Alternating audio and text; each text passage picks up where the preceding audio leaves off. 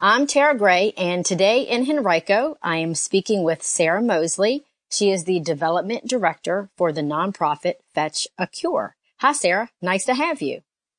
Hi, thanks so much for having me. Of course, Fetch a Cure's mission is to provide pet cancer awareness, education, and treatment funding to animals and pet parents in need. But from your website, you guys are a lot more than that. Tell us about Fetch a Cure. Yes, we do quite a bit for animals in our community. Fetch a Cure started in 2007 when the founder, Mike Holland, was facing a cancer diagnosis with his dog, Hannah.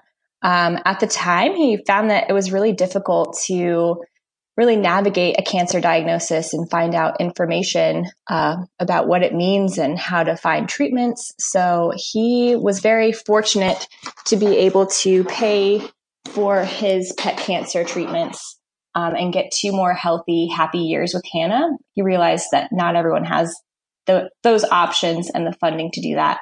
So Fetch a Cure was founded, and he started the Companions in Crisis program, which is one of our cornerstone programs that provides funding for cats and dogs who are diagnosed with cancer in Virginia, Maryland, and DC. So folks who are facing a scary cancer diagnosis with their cat or dog apply to Companions in Crisis. There's an application on our website, fetchacure.org, for them to fill out, a portion for them to tell their stories, and a portion for their treating veterinarian to kind of share the prognosis and estimated treatment costs. From there, our applications go to our medical advisory board, and we typically fund 20 to 40% of the treatment costs and approve 90% of cases that come to us.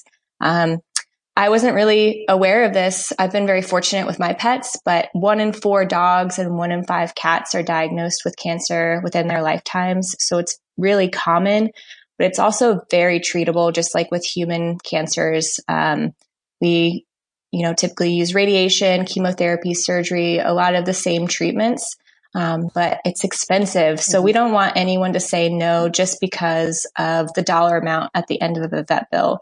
Our pets are our family. So that's the goal with Companions in Crisis, is to give people hope and options in a scary time. That's wonderful. What a great nonprofit. Again, I'm so happy to have you share. I personally hadn't heard of Fetch a Cure until a couple of days ago. So I was very excited to be able to have you join me and share. What else I would like for you to share is you guys have your own medical advisory board, which I thought was really nice. So if you want to share a little bit about that. Yeah. So we're not veterinarians ourselves. We're a small team, a small nonprofit. And so we really like to use the resources that we have around us, these wonderful veterinarians and oncologists in the Richmond area and Central Virginia and beyond. They really guide us when someone does apply to our Companions in Crisis program, and they guide the pet owner. They let them know what a typical chemotherapy protocol might look like. They'll work directly with their treating veterinarian if they're not in the Richmond area, just kind of helping them break down what a cancer diagnosis means for your cat or dog, and, really kind of normalizing it and helping them in a time where it is very overwhelming. You're faced with your best friend being sick, but also the cost. Right. The website is wonderful. Like I mentioned, the website has a lot of information. And I did notice the website, there's a message that adoptions are on hold right now. Would you like to talk a little bit about that? Obviously, I'm assuming that's due to COVID, which was going to lead me into my next kind of part 2 question. How has COVID affected the way that Fetch a Cure has been able to give services and or receive donations? Yeah, it's another piece of what we do is an adoption program called Pixie's Pen Pals. We took it under the Fetch umbrella in around 2010. And it's a program that's really unique in the fact that we take dogs from local shelters that are having some trouble being adopted out, maybe because of behavioral issues, or they're older, they're not thriving in a shelter environment. But we take these dogs that are at risk and place them in correctional facilities where they're trained and socialized before being adopted out.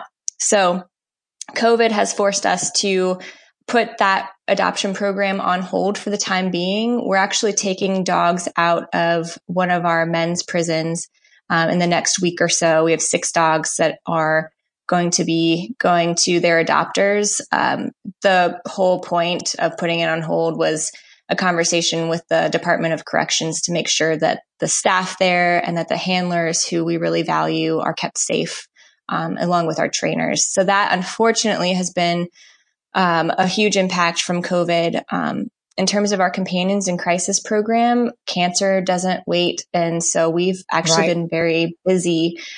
We've been receiving a lot more applications than usual, I think, because people are home with their pets and they're noticing, maybe some small lumps and bumps that they might have not noticed right away, or behavioral changes in appetite. They're really kind of paying more attention.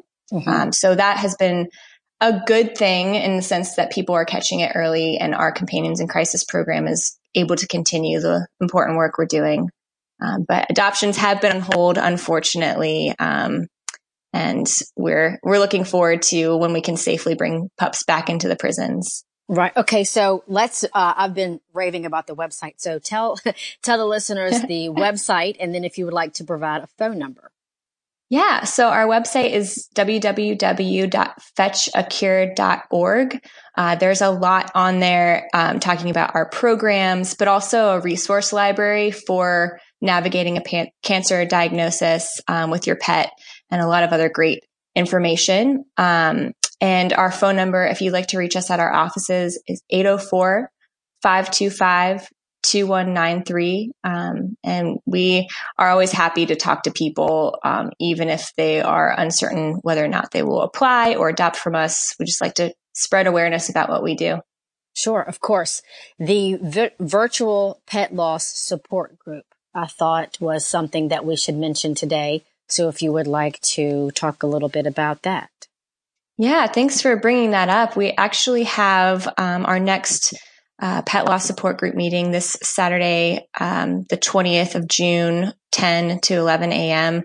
We hold these meetings via Zoom now because of coronavirus. They were at our offices, and we'll resume that in the coming months. But we have a psychiatrist, Dr. Leslie Greenberg, who facilitates each group. And we encourage people to come, even if it's not a recent loss, but you've never had a chance to talk about your grief. It's very similar to losing a human companion or a human family member. And the goal with the pet loss support group is to normalize that grief and just give people an outlet to let them know they're not alone, and that it's totally normal to feel a deep sense of loss after losing your companion.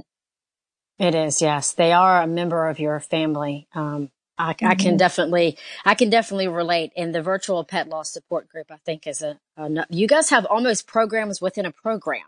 So it's, yes, it's all so connected, and, we're kind of deep into the veterinary world and also just the rescue world. So any way that we can support people who are pet owners works for us. Yes. Thank you so much for your time today, Sarah. I was happy to have you on. Like I said, Fetch a Cure is a great nonprofit.